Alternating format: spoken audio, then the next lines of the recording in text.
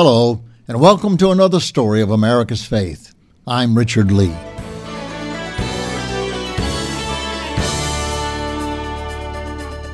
James Madison was not only one of our founding fathers, but he was responsible for our three-part government system to provide a check and balance within our government. For this, he utilized Isaiah chapter 33, verse 22, which says, "The Lord is our judge," which he based the judicial branch. "The Lord is our lawgiver," on which he based the legislative branch. "And the Lord is our king," from which he based the executive branch. Due to Madison's passionate fight, we have the separation of powers that has helped us to preserve our republic and ultimately keep our government in the rightful hands of its citizens. Stories of America's Faith is sponsored by There's Hope Ministries. For more information about God and America, visit us at there'shope.org. That's there'shope.org.